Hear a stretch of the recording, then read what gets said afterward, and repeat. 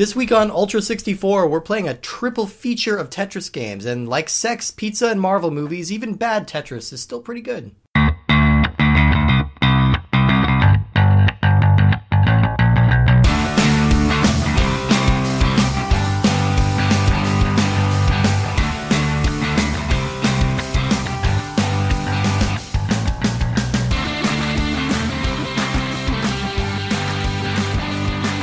Welcome to Ultra 64. We are the block droppinest podcast around. A couple of blockheads here. Just a couple of blockheads, and if you line up enough of us, we disappear. My name's Steve Gunley. I'm Woody Siskowski. We are joined by one of our favorite special guests here once again. Nicole Vitisse. Hi, Nicole Vitisse. Thank you for making the trip. I will never get tired of that joke because you live You're here. usually here for our sports games, but I have never seen a Tetris sport in person. No, It's not like a usual arena game. What would that look like? You think it would be like, kind of like giant Connect 4?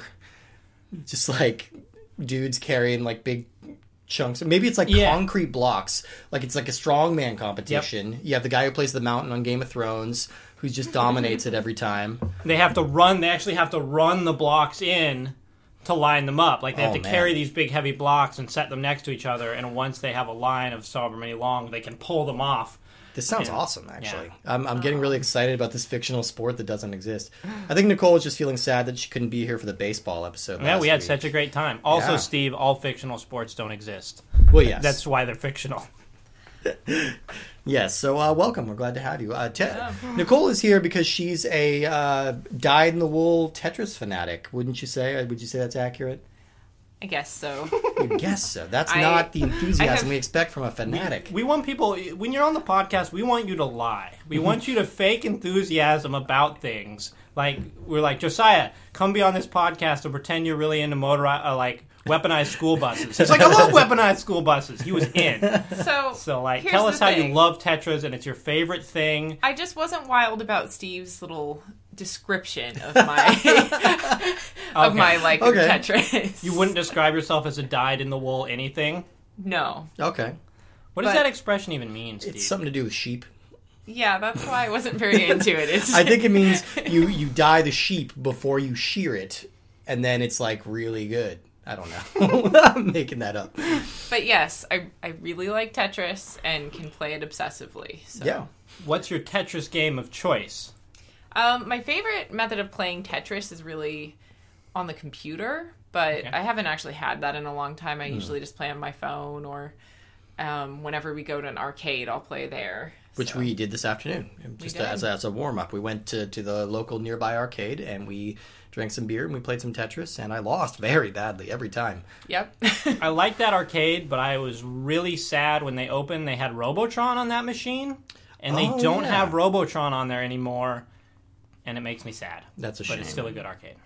We will get to talking about Robotron eventually, but today we're talking about Tetris, and I'm excited to talk about it because, I mean, Tetris is like the big deal. It is a huge deal for video games, for history in general, and as a product, as a creation, I think it's damn near close to perfect. It's one of the few video games that I think you can make that claim about. It's something that can absolutely be picked up and played by anybody. The design is so flawless, it stood the test of time, like better than anything. It's very adaptable, and it's very ubiquitous. It's one of the most popular, highest-selling video games ever made. It's appeared on every single platform imaginable, including some non-gaming platforms like graphing calculators and oscilloscopes. It's sold more than 495 million copies across 50 systems and is listed as the best-selling game of all time. I think most of that, and I think it was a pack-in game with the original Game Boy. Yes, right? that's what did it. Which is a huge deal, because the original Game Boy, of course, sold a ton of copies. Yeah. But I would also say that one of the reasons it sold a ton of copies was because of Tetris. Yeah, and I'm sure there were many people who'd never played video games before who saw their friend playing Tetris, and they're like, whoa, I want to try that. And they just bought a Game Boy only to play Tetris. And that was probably the only game they owned. There's kind of like a famous sort of quote, and I think they still teach it in business school because it's something that's come to dominate Nintendo's whole like business model. And it's by a guy named Hank Rogers, who was the one who brought Tetris to the U.S., and his company still controls the rights to it. Basically, he was trying to sell Nintendo on including Tetris with the Game Boy. They weren't having it. They weren't feeling it. And so he told them, if you want to sell the Game Boy to little boys, pack in Mario. If you want to sell the Game Boy to everyone, pack in Tetris. Yeah. And that's what they did, and that's what happened. It's yeah, accurate. So I think it's a pretty cool little piece of advice. So this has frequently been cited as the best game of all time by multiple polls. Polygon recently did one where they had the top 500 games of all time. This was number 1. This Game Informer I have here on the table is the top 300 games of all time. I think it came in number 3. I mean, Why did they put that in this Game Informer? Is it like the 300th issue of Game Informer? It's the 300th issue of Game Informer. This one's a couple months old. So yeah, it was in 2015. It was among the first crop of games inducted into the Video Game Hall of Fame, alongside games like Doom, Pong, Pac-Man, and Super Mario Brothers. It appears in an art exhibit in the Museum of Modern Art in New York. It's been played on the side of buildings in these really cool kind of like art design things. I don't really know what to describe it as. The projection, they like project on. Is it projection or is it people inside? I thought it was people inside like flicking the lights on and off. That's much cooler. Yeah, that's much cooler. I mean, I think you could probably play it both ways. We actually, when we were in Dublin, we saw people making Tetris and Mario Kart on the side of windows with sticky notes. Wow. It was really cool. Yeah, it was like, it was like all throughout the office buildings. It was really awesome. So this game we'll talk a little bit about the history of Tetris. I'm not going to go too much into it, but Tetris has a really fascinating history, actually. It's worth digging into. So the game was created by Alexei Pajitnov, who was a student at the Academy of Science of the Soviet Union in 1984. And video games was not his field. He was a AI developer for robots, and he made this kind of as a lark, just because he was bored. I think that video games were really anyone's field at Russia No. at that time, because there was no market for them. No. And In Russia, we do not have fun. We do not play the video games. We play the suffering.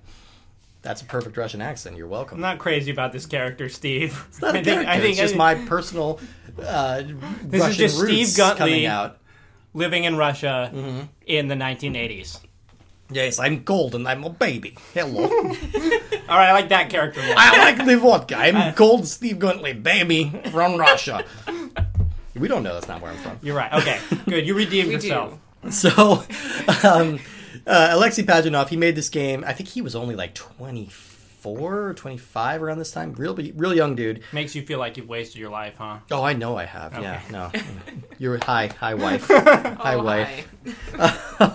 So the name Tetris comes from the Greek prefix tetra, meaning 4, and tennis, which was Pajitnov's favorite sport, and that has nothing to do with tennis. No. I just think it's interesting because we were talking about how like tennis is built into the DNA of classic games a couple weeks ago, and it's like, yeah, this is another way. Even in Tetris, yeah. So he kind of made it based on pentominoes, which were toys that he used to play with as a kid. Were basically just like, they look like Tetris pieces. They were 5 squared dominoes that you could match into different shapes, but he made 4 squared dominoes that fall from the ceiling. So it became the first entertainment software to be exported out of Russia. But because Pajitnov's school was run by the Soviet state, all royalties from the game went to the Russian government. And so he didn't see a dime from this game for the first 10 years that it was out. It came to the U.S. in 1986. And it wasn't until 1996 that Pajitnov was able to form his own American holding company and start collecting royalties on the game. And now he actually makes a comfortable living off of the game. He was hired by Microsoft that same year. They sponsored his visa to get him away from the KGB, which it's a whole fascinating story. But again, I won't go into it here. There's a graphic novel out there about the history of Tetris with this info, and I wish I could remember the name of it. I want to track it down. I'm sure you could find it. Yeah, let me know. Let us know if you find it. So I think Pajitnov's kind of interesting because he's basically a one-hit wonder. Like all of his games after this were kind of just variations on Tetris. So like his follow-up game was called Welltris, which is just like, it's like Tetris but 3D, like you're looking down a well. Okay. And then there was Faces, Tris 3, which was just Face Tris, I think, basically. It's just Tetris, but they're faces you and you form match faces. them? Yeah. Weird. There's one called Wordtris, right? Wordtris was one of his. Hatris, which came out on NES, which is just hats. I had that one. I'm just like, this one's weird. It's just hats. So, yeah, like I said, Nintendo didn't originally want the game, but famously they have made a good decision and got that. Based on the strength of Tetris, which sold 35 million copies, the Game Boy became the best-selling console of all time up until the PlayStation 2 came out. It was I remember it was so successful for Nintendo at one point that there was like a lot of controversy over which company had the rights to publish it, which is why there's a 10-gen version of the game and like there's like a black Tetris cartridge for NES and a regular gray cartridge. And like they're slightly different. I've played them both, and they're ostensibly the same, but like I like the black cart version slightly better for reasons that are unknown and imperceptible. It's nice to be able to tell what game you're grabbing just from a distance. It is nice. A stack of games. And maybe I just wanted to justify it because when I bought that game years and years ago, I eventually sold it, but like it was $80 or something when I bought it. Like that's the black cart Tetris is pretty rare. I didn't know that. I don't know if it still is, but yeah, it was back then. Tetris has actually been shown to be good for your health. I found a bunch of studies, more than 30, that confirmed the effectiveness of the game in rebuilding synapses in patients with Alzheimer's and things like that. It's been used as a treatment for amblyopia or lazy eye. I'm probably saying that wrong. I apologize, ophthalmologists. And it's been shown to be effective for managing cravings, including like overeating and smoking, things like that. Like, what if your craving is to play Tetris? Then it works great for that. Oh, good. It's going to serve that need. It's going to scratch that itch. You're going to play it for like 12 hours a day. Just going to play it while driving and then throw your phone out the window. Start a forest fire. My phone just usually dies, and that's how I stop playing. play till the phone's That's a fair dead. way. And then do you like just start getting really desperate and twitchy and start scratching at your skin? And I try to only play it on special occasions when I'm waiting for a long time. Special occasions, like when I'm waiting for a bus, or before waiting to go to sleep, or waiting for a movie to finish. Sure. Yeah. We're breathing. Yeah. I mean, I feel like I play way, way, way more games than you do, but you find the one or two that you're really into and you just like dig in. Like Tetris and The Sims, you can just play that all day. And I get bored faster than you do. Like I feel like you can play The Sims for several hours and I'll play a game for an hour or so and then I'm like, all right, I want to do something else. Yep. So should we? I feel like we should give the very briefest description of Tetris for very strange people who haven't played Tetris who listen to this show. I don't know who you are. If you're one of those people, write in because we want to do like a. I genuinely want to portfolio meet on the you. person who's confused by Tetris, But is still just listening has to the no idea Ultra what we're 64 talking about. podcast. That's like that's a very specific Venn diagram. Anyway, there's blocks. They have shapes. They fall from the sky, and Made you of line 4 them. pieces. They're made of 4 pieces. They fall from the sky. You line them up to when you fill up a line of them. That line disappears, and you just play until you're sick of it, or your screen fills up at the top. You stack them up too high, and then you die. Can you think? Is this the first game of its kind, like a falling block puzzle game? Because I mean, this spawned an entire genre. Like I was going to say ripoffs, but it's basically just a genre now. Yeah, I don't know if there were any that came before this. I don't know. I can't really, write in I mean, if you can think of one that's really older. think of any puzzle games that even exist. I mean, it was Minesweeper, right? Like Minesweeper is pre-Tetris. Oh, it might be. I don't know. But I mean, that's not a. Well, no, because did Minesweeper start out on computers though? It started out on sure. as a pack-in for like PCs, so I feel like that was probably mid '90s or early '90s when people started buying those in bulk. That's the other game I have on my phone. Sure seems like it would be the first. I can't think of anything else.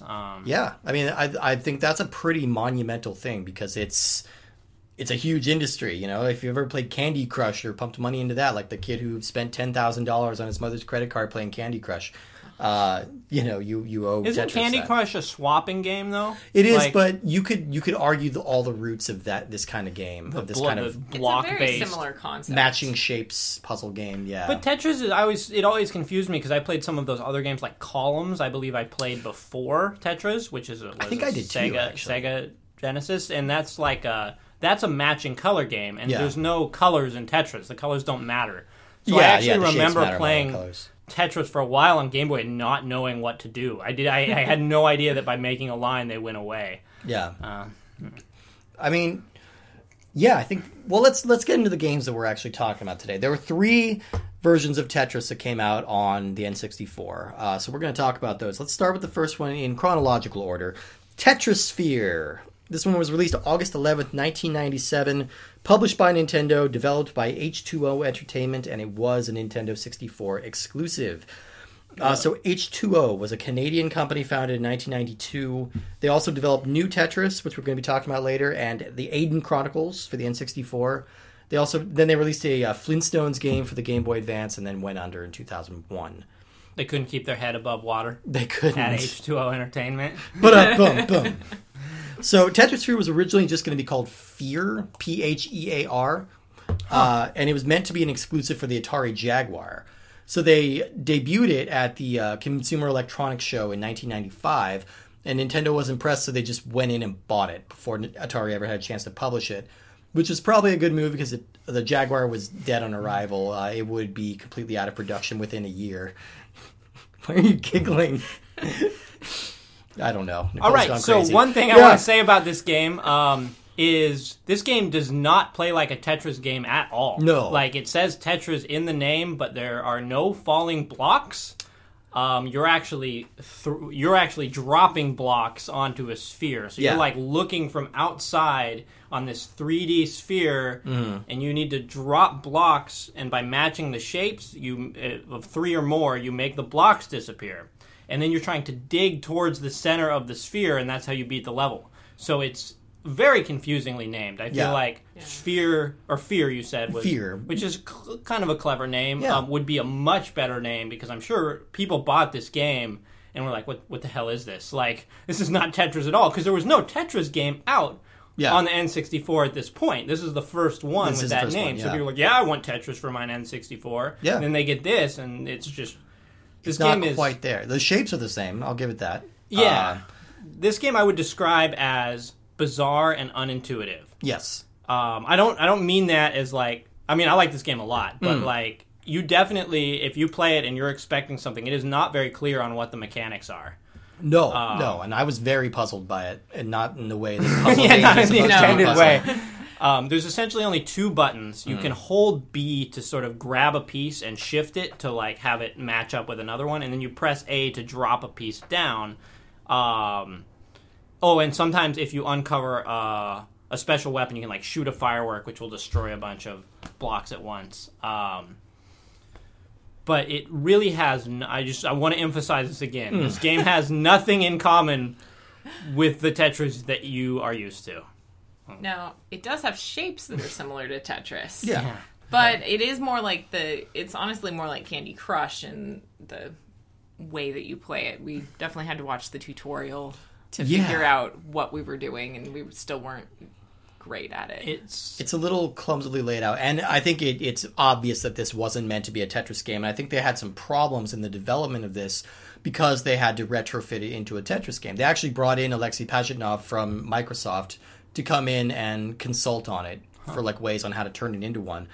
But it was pretty rough development. Nintendo acquired the game, and then they announced a release date of October 1996, which this would have made it one of the first 5 games on the system. The problem is they didn't tell anybody at H2O beforehand that was the release date. They found out when everybody else did, and they're like, shit, no, we're not going to be ready. And they delivered it more than a year after it was originally planned, and that kind of really took a dent into H2O's stock and really kind of hurt the company. So yeah, this was kind of the beginning of kind of a rocky relationship between H2O and Nintendo, which will culminate in something very interesting later. But foreshadowing. Yeah, I think you kind of hit the nail on the head when we were playing this, and you said like the biggest sin like a puzzle game could have is to be unintuitive, and this is not. It took me a long time to figure it out. This is not intuitive. This is not unintuitive. This isn't not unintuitive. Okay, there you go. There we go. Perfect sense. I fixed it. Speaking of unintuitive. Yes. That sentence is a good metaphor for this game, I think. Yeah, it's taken the long way around to make something just, I don't know, it's just kind of confusing. Some of the matches, sometimes there'll be blocks under the block you're trying to match, so it's not clear that there's going to be 3 there that you'll be able to match. But your icon will change color. Which also makes it almost too easy if you're just scrolling around looking for, so you have a shadow that's indicating what shape you have and where you can lay it. Yeah. And when you can lay it on a piece that will work, it'll light up. Yeah. So you just need to search around for the white shadow. Sure. If you drop it wrong, you take a damage. You have 3 hearts. I think there's two. Oh, the other thing, you'll also take damage if you take too long. The screen will slowly zoom in towards the sphere, so you'll start seeing less and less, and it gets stressful. Was kind of anxiety producing. Yeah, which is I think a point. Yeah. And you can get 3 hits of that. I think there's two kinds of puzzle games. I think that there are speed puzzle games where the point is just to find matches and go fast. Yeah. And then there are more like think it out puzzle games where you need to plan all of your moves. This one is definitely a speed game. Like, it's not... I agree, it's easy at the beginning because it just tells you where you can drop for matches. Yeah.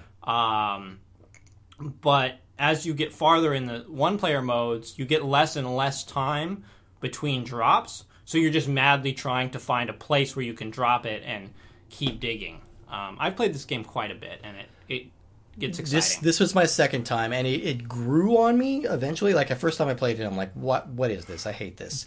This makes no sense. I gave up after like 15 minutes because it was giving me a headache. But this time we stuck with it a little bit, and once you figure out some of the systems, like, I like that you can drag the pieces, which I didn't realize the first time I played. Like, you can drag the pieces, and there's little, like, single square purple icons that are just kind of there to get out of the way. Yeah. You can drag your piece and like get rid of those by dragging them into them, which I liked. And you can kind of retrofit it a little bit. There's a little more strategy than there initially seems. And there's a good variety of modes in this. So I think the main event is probably rescue mode.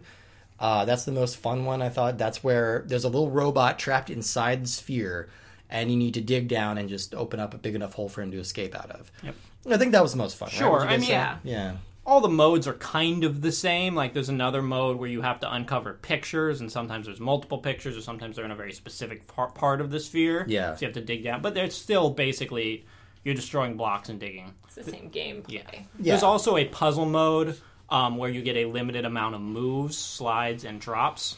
And so that's really like you need to plan out your moves perfectly. And I hate those kind of modes. I find them very frustrating. I'm not a fan, yeah. I mean, I appreciate the thought that goes into them, and but still, yeah, they're not that fun to play. There's also a multiplayer mode. It goes up to 4-player, but that's confusing because you still only play 2. You play 1-on-1. And I'm also kind of glad about that because I think they realized that you couldn't do 4-player split screen with this game. I feel like it'd be just gobbledygook and you wouldn't be able to tell what's happening. Yeah, so it's kind of like a tournament mode. Yeah, you just cycle through on 2 players. So it's a little confusingly laid out, but it's not bad. I don't know. I thought the little robot characters were gross. They thought they were gross. I don't know why. What was gross about them? I found them unappealing. They looked sloppy and they looked poorly animated. I mean, they weren't like super cute, but they weren't terrible. I don't know. Maybe I'm being too harsh on them, but I don't know. I'm just like, yeah, I don't know. They can't all be like your cute little toys in your office. Well, nothing can. I think this game has... I don't know. I like the aesthetic of this game. I feel like the spherical blocks sort of floating out in space, I feel like they kind of match it. Yeah. Former guest on the show, look for him in the Snowboard Kids episode, Neil Crow, pointed out that he really likes the music in this game. And I agree with him. I think that it does a good job of being kind of space-agey and exciting without being distracting. It's definitely like the kind of music you could listen to like while you were just doing something else. Yeah, it's early techno music before but it's like not techno had been like this big mainstream thing. It's not like super thumpy. No, it's not too bad. Yeah, I would put it like a 4 on the thumpiness. Okay, what's a 5 on the thumpiness? You don't want to know. What does this scale go to? I'm just curious. Goes to... I don't know. I didn't think this through. I didn't think through my scale of thumpiness. You caught me. The perfect opportunity to say it goes to 11. Oh. And you blew it. You blew it. Certainly Spinal Tap jokes have been they're worked to death, They're right? as timely as ever. Oh, yeah. Because we're talking about a game from 1984, so there you go. Well, not this game particularly. No, but it's Source. It's Source. Yeah. Anyway. I don't know. I feel like this game, it gets a good spot of, like, it's exciting, but you can get into the zone of, like, just playing it and dropping stuff, and I don't know. I like this game. I feel like were I a drug person, I would just smoke a little weed and play this game. Yeah. I feel like this would be a good match for that. Yeah. Because it would minimize my frustration that I feel with it when I play by myself. Yeah, no, it's fun. It grew on me, but it's still, I would still say the steep learning curve is kind of prohibitive. I mean, steep in the sense that it might take you like 10 minutes to figure out what the heck's going on. You underestimate how dumb I am. Yeah, we all do. You put up a good facade. It's the glasses, yeah. Yeah. Is that not the word? It's facade. What is a facade? There is no facade. Well, now I look dumb. Give me those glasses, Steve. We're going to get people writing in on how to pronounce that now. I hope they do. I was really happy with them telling us how to pronounce infogram. So that's infogram. Keep Infogram. correcting them. Yeah. Yes. Yeah, keep correcting. Keep correcting me, us. I guess. Let's move on to Not the next you. You don't game make any mistakes. that we know of. Let's move on to the next game. This is Magical Tetris Challenge. This was released January 14th, 1999, published and developed by Capcom. It was also released in arcades on PS1 and on Game Boy Color. I do need to clarify because I've caught some crap from people in early episodes. I think in the first episode I said something like there was only one Capcom game released on the N64, and I got a bunch of people like angrily shouting me down. So I was wrong. There are 3 Capcom games on the N64. Yeah, and this was the one you missed. This was the one I missed. Yeah, well, I missed this and Resident Evil 2. Oh, because that was a port. Weirdly, the only one I was thinking of was Mega Man 64. Okay, which is also a port, I guess. It is, yeah. So, yes, I apologize and for this that. was Capcom the first did 3. Capcom release game for the system, right? I believe so, yeah. So anyway, Capcom is one of the biggest gaming companies of all time. They have a huge stable of immortal characters, enough to sustain multiple fighting games. Capcom's great. And this game is kind of the result of a lucrative deal that they had with Disney back in the 90s and early 2000s to produce their games. So that resulted in some games like DuckTales, which is an all-time classic, Chip 'n Dale Rescue Rangers, Magical Quest, and Aladdin. I love Magical Quest starring Mickey Mouse. I think a lot of the sprites, or at least a lot of the designs for these characters are like pulled directly from Magical Quest for this game. Oh, really? Yeah, Goofy looks almost identical. I mean, he's a Okay. little higher polygons. And that's a Super NES? Yeah. Okay, see, that one I have not played, but I played the hell out of Aladdin. And Yeah. Chip 'n What? Dale I think Chip 'n Dale was my first video game. What format is Aladdin on? It was on Genesis and Super Nintendo. Okay. I feel like I They're might have played pretty that. different. The Genesis version is the best version. Yeah, think, I really like the Genesis That's version. an all-time classic. But yeah, so this was a good little run of games. This one's coming towards the end of their deal with Disney, but they did actually recently re-release the Disney Afternoon Collection for the PS4 and Xbox, which I highly recommend. 6 games, all the NES classics, Tailspin and Darkwing Duck and all those games. Darkwing Duck's really good too. Yeah, that's a really fun one. Like a Mega Man knockoff, right? It is, yeah, but it works really well. So this game features Disney characters, obviously. It lets you control one of 4, Mickey, Minnie, Donald, or Goofy. Well, that's misleading. It doesn't let you control the characters. Well, you get to select them as your avatar, I guess I should say. Because you're really only controlling the Tetris blocks. Really, if you're thinking Yeah. about it, they're down next to the Tetris boxes moving wheels. Oh, okay, so you are, because you're controlling their hands, We're controlling which their are hands. dictating where the Tetris block goes. Exactly. So it's like a kind of symbiosis between us and the mouse. The mouse and us have a soul bond. Don't remove the mouse. For too long, Tetris has been unmagical. At last, your prayers have been answered with Magical Tetris Challenge. Enjoy the magic of Minnie constantly telling you to change your clothes. And make vegetable cookies. Vegetable cookies. Fuck you, Minnie Mouse. I feel like I would bite into one of those cookies and be so pissed off. Well, she only calls them vegetable cookies in one part. The rest of the time, it just says cookies. So they could be real cookies. I think at she other just times. realized the error of her ways, and she realized that she was giving away the deception early. Oh yeah, you don't tell people there's vegetables. You make them eat them and be like, "Weren't they good?" And then you tell them there's vegetables. This is what you've been doing to me, haven't you? Oh, you Yeah. fucking monster! Steve, you want some pudding? Cling, cling. That's the It's sound. zucchini. Zucchini pudding, yep. If you heard that cling just now, it was me throwing my wedding ring in the toilet. Yeah, we 'Cause record this in Steve's marriage bathroom. is Yes. over. Yeah. Well, we don't, but we also have a toilet in my office just because I got sick of getting up to go while I'm He's at work. disgusting. We're living I'm in the very 21st century, people. It's the future. Anyway, this game is about toilets. Let's keep talking about it. No, this game is Tetris. You know Tetris? This is like Tetris. I play Tetris with my Pootris. Ooh. That's the next one. Ooh. That's the next one that he's Steve, working ooh. on. Move on. Our show's going downhill I'm fast. about to be pulled off stage with a cane. Yeah. Gonna get the gong. Anyway, this is one of the rare puzzle games that has a story mode. I don't know, it's not an interesting story, but it's a story. And it's actually 4 distinct stories based on who you play. You kind of end up in the same place either way. Like, the first level is always going to be you playing against Minnie as you're baking cookies, but it's how you get there varies. But it's a very confusing premise for a story mode because this game is built around like versus. It's you versus a computer, and they're like, "Hey, help me make these cookies," and then you play against each other. And if you lose, you get a game over. It's like I thought I was helping you make the cookies. Why are we showdown Tetris style in this? Life is struggle, Mickey. Ha! Yeah. That was from the game. That was a sample from the game. God. Everyone's crying. Yeah. So it's all in battling. So in a way, it's kind of like Tetris Attack, except just with classic Tetris. We'll talk more about Tetris Attack with a later game. Ooh. But we were talking about earlier. We are very big fans of Tetris Attack. So yeah, it's fine. The big difference here is that what makes this game magical? The magical Tetris blocks come up. And we're still trying to figure out exactly what triggers these. But every once in a while, you'll get a misshapen block made of 5 pieces instead of 4. Or a million. Or you get some huge ones. Yeah, occasionally, like the biggest it can get, I think, is a 5x5 block. Which we were still trying to figure, like, we think it's because of when you trigger combos. It like, drops if you trigger a big one on combo, your opponent. It drops a deuce on them. It drops a big old Putris on them. But... we couldn't quite tell, because Nicole, you were watching it kind of closely to see what they were doing, and it wasn't It didn't clear. seem like it matched up, but maybe it did. Maybe I just... Because it's hard because you're trying to watch both people, so... When you have a little magic meter that's filling up at the bottom, and then if you get enough of that, then like half of your screen turns into a rainbow and eliminates... wipes the top area. Yeah, it wipes out everything caught in the rainbow. Which, as happens with rainbows, don't stick your hand in those things. Overall, I think this game was...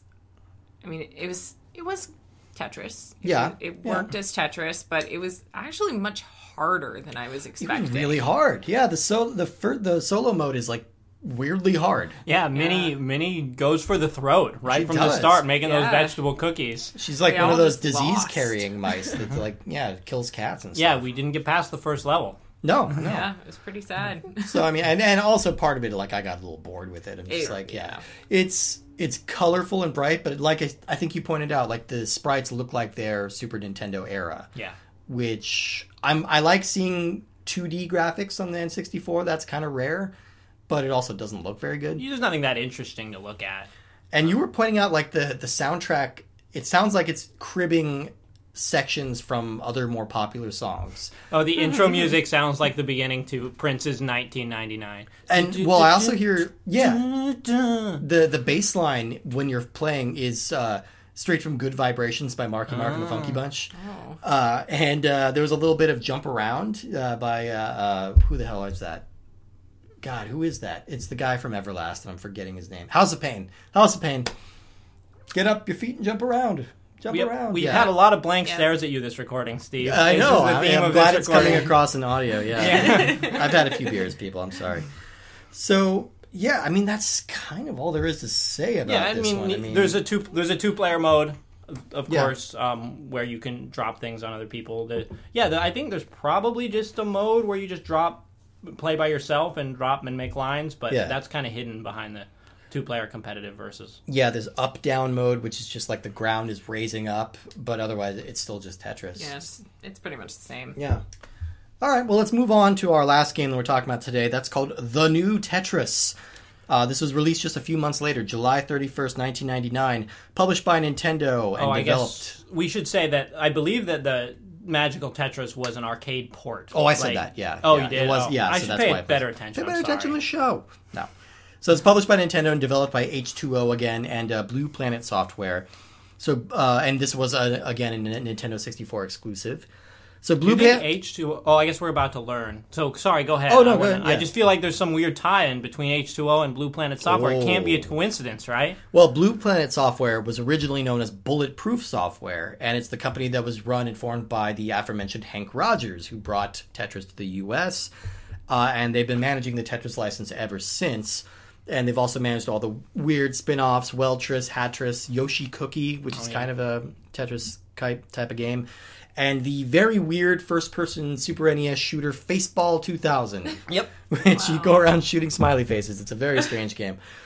All right, so what's so new about the new Tetris? Well, not a whole hell of a lot. No, it's a very misleading misleading title. There's 4-player mode. You get 4 players simultaneously, which basically just makes all of your screen really small and kind of hard to see. Yeah, even if you're playing with, we played 3 players, it still shows all 4 units. Yeah. All 4 Tetris units, Tetris squares. Yeah. Which is, I don't know, they're not using space well. No, they're really not. The controls are also really slidey, which, it's like not what you like. when you push the left or right, it kind of keeps going a little farther than you want it to, and so it can be hard to get lined up. Yeah, not very precise.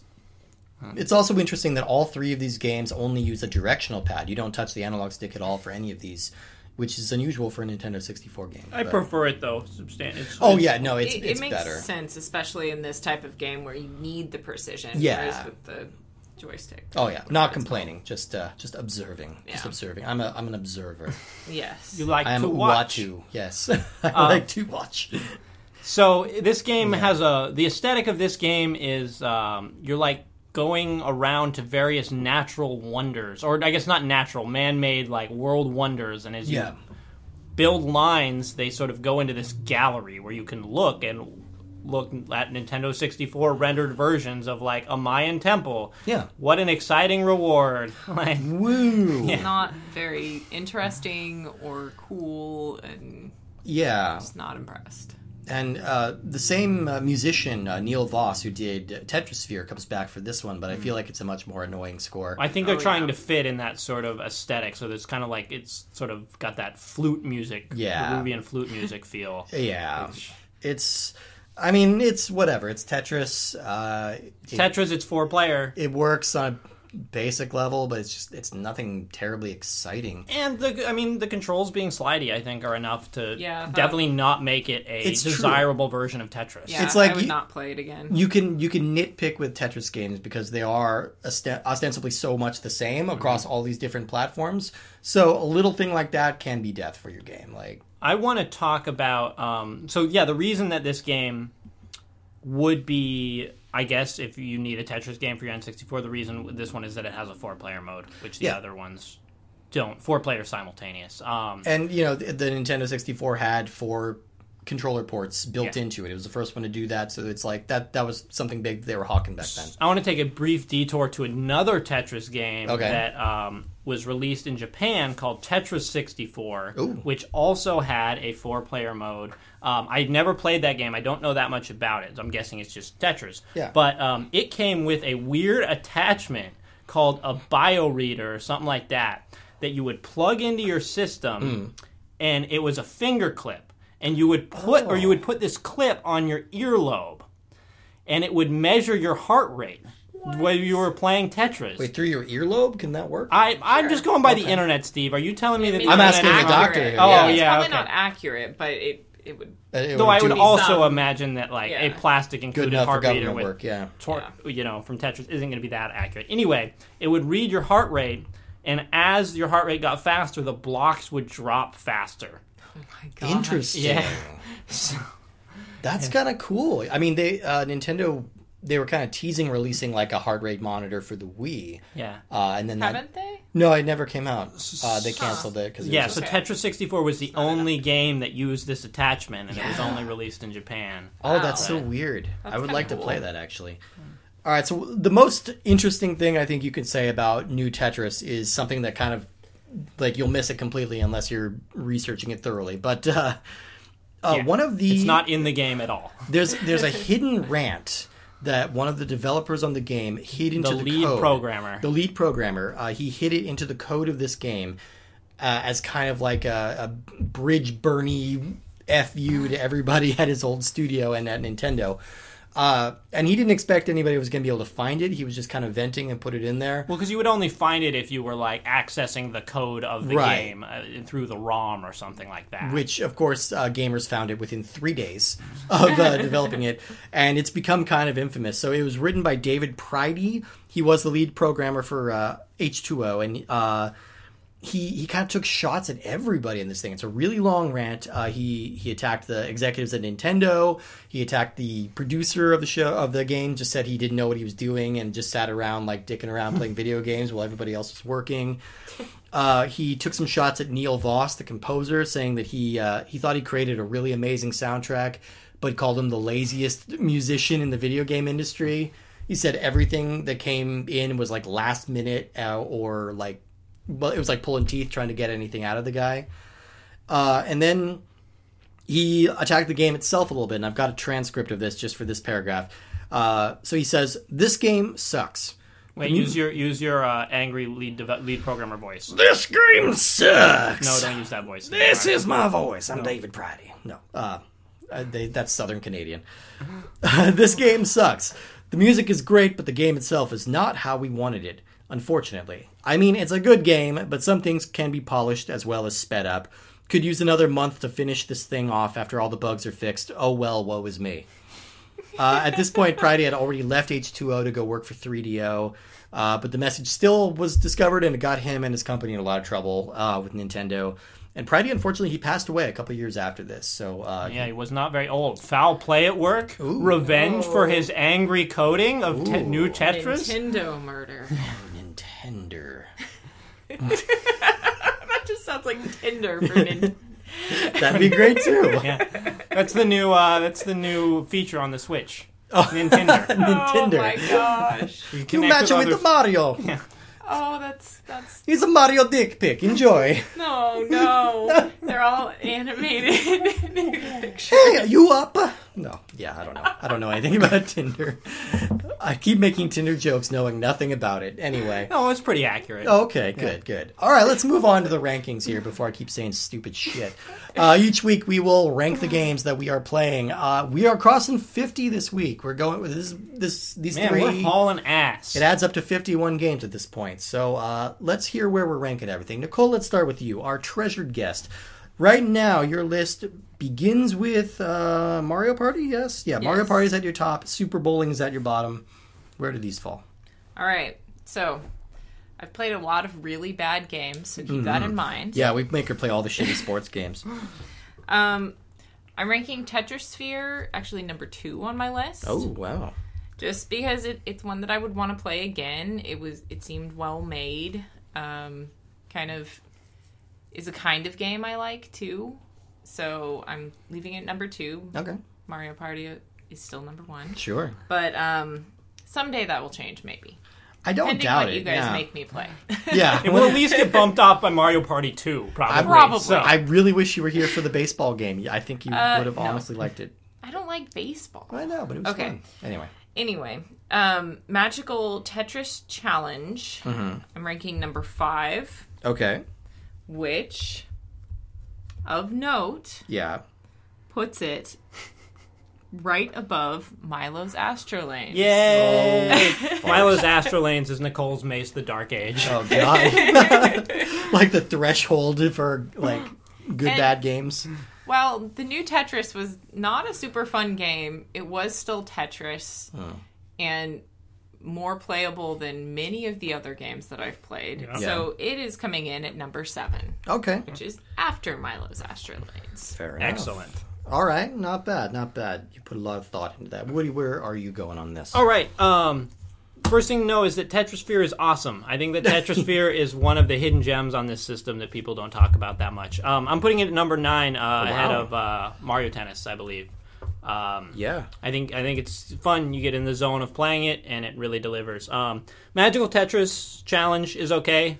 I think if you were into the Disney license, you might enjoy it more. Or if you wanted, it's better than New Tetris. So if you needed a Tetris game for Nintendo 64 that played like Tetris, that would be the one. Okay. Yeah. I'm putting that number 19, which I think is right ahead of Mace the Dark Age. Ooh. And New Tetris, I don't know. There's no reason to play New Tetris, but it is still Tetris. I guess if you needed it, again, a 4-player thing. Yeah. I'm going to put it number 28, I think, ahead of Quest. Okay. All right. Wow. Fair enough. I feel like you guys all liked Tetrasphere way more than I did. You play it more, you'll like it. Well, maybe. I don't know. I'm ranking it pretty low. I'm putting it as my new number 23. So that's right above Star Wars. I feel like this is the first one we've had like a significant disagreement this is a big on. deviation. Like, Yeah. Usually we're like a few apart, like on the Mortal Kombat ones or something. I was but, like, surprised you put this in your top 10, honestly. Like, I feel But- like it's too unintuitive. Mine was right above Star Wars Racer 2. It was, yes, it's true. See? So yeah, that's where I would put that. I would put Magical Tetris Challenge below that. It's going to be my new number 28 above Castlevania. So that's what's in. Well, no, that's where No, you put that's New where I put Tetris. New Tetris. So Steve just likes these games less than I did. I think so. Which is And weird, because I don't even like Tetris all that much. New but- Tetris is going right below that. Oh, So number okay. 29. I feel like it's kind of a toss-up between those two. I thought they were both, like, just kind of boring representations of a really, like, a legitimately solid game. If you know, push came to shove, I would choose Magical Tetris Challenge over this, but One of the strange things about Tetris is, like, how do you keep making new games, new versions of it? Because, like, I agree, it is, like, what's there in, like, the Game Boy version is essentially, like, a perfect representation of what Yeah. it is. Totally. But sort of as you keep making these new versions of it, they come off as pretty bland. they can, And yeah. it's- I mean, yeah, it's hard to figure out. I mean, they've managed to keep Pac-Man feeling pretty fresh all these years. Well, I don't know about that. There I was don't a know. lot of weird Pac-Man games in the interim. Yeah, no, of, it's like, true. Weird 3D platforming, or there's a weird one for Super Nintendo where you control a guy on a slingshot. Yeah. And you have to, like, hit things to tell Pac-Man That where one's to go. so strange. Yeah, Pac-Man. It's just called Pac-Man 2, I think. The Yeah. New Adventures. New Adventures of Pac-Man. It's very strange. Yeah, you don't control anything. But yeah, I don't know. So I feel like it's still, you know, it's a game that's very easily available on your phone. Yeah. I think the phone app version of it right now is one of the best around. Totally solid. It's got some good modes on it, and it's $1. Yeah. So there wouldn't necessarily be a reason to track these down. I guess. Well, I want to. I feel like Tetrisphere is a weird game in Yeah. the sense that, like, there's not other puzzle games that play like it. You know, you're gonna find thousands of versions of Tetris to play, but you're not. There's only one version of Tetrisphere. Yeah. No, that's fair. That's And fair. so I it's think it not- has a cool niche to try out. If you're into puzzle games, like, check out Tetrisphere as a maybe- different kind of thing. Maybe I'll come around on it. I'll if Nicole keeps playing it, maybe I'll keep playing it. But all right, well, that is the show for this week. Nicole, thank you so much for coming back again. We always love having you here. Hooray! Thanks for having me. Yeah, it's nice to have you not playing a sports game. You know, we're maybe pulling you out of that niche a little bit until the next sports game. Yeah, We'll bring you exactly. back at that point. So next week is kind of a Band-Aid pulling week. We're getting something out of the way, like the first of something out of the way that we've been putting off for a while. It's what I'm calling our generic racing game round 1. Okay. So the Nintendo 64 has a shitload of these really boring racing games that don't really have. They're not a part of a series. There's Well, nothing don't really. taint the well yet, Steve. Okay, maybe yeah, we they're might like all them. awesome. We might like them. I don't know, Yeah. but I'm just saying they're games that don't like excite me or don't have anything really to talk about. Luckily, we've reached out to our listener base. We've asked you guys for some discussion questions, random ass discussion questions about any topic you chose. And me and Woody are going to discuss those in between these 3 racing games. So the 3 we're taking on first are Ridge Racer 64, MRC, which stands for Multi Racing Championship, and Penny Racers. 3 games, not a lot to say, but we'll have some discussions. I know swore that to never play Penny Racers again. I know that people want us to talk about bad video game movies, so we're so I'll need going to to have catch up. we're going to have a discussion there. So tune in for that next week. It's round 1 of that, and then we've got a really great game coming up the week after that. So don't disappear on us just yet. It will get good again. I'm not sure that the quality of the game affects the quality of our podcast. That's I mean, true. maybe That's Quite it the true. does. opposite, really. That's true. Yeah, it's, It's more fun inversely ripping on the bad proportional. ones. Yeah. I made this graph. That's a good graph. Yeah, I know. Look Wow. at- yeah, I That know. It's translates great. really well. Yeah. on the Yes. podcast. Do you like the giant, like, horny devil I put in the corner? Yeah, it seems inappropriate. No, a little I mean- sacrilegious. Sacrilegious. All right. All right, keep dropping blocks from the sky, everyone. Yes, and fill bottle with vodka once again. I made Putris in diaper. It's cold in Russia. I'm Baby Steve. I like my outro more. Bye, everybody.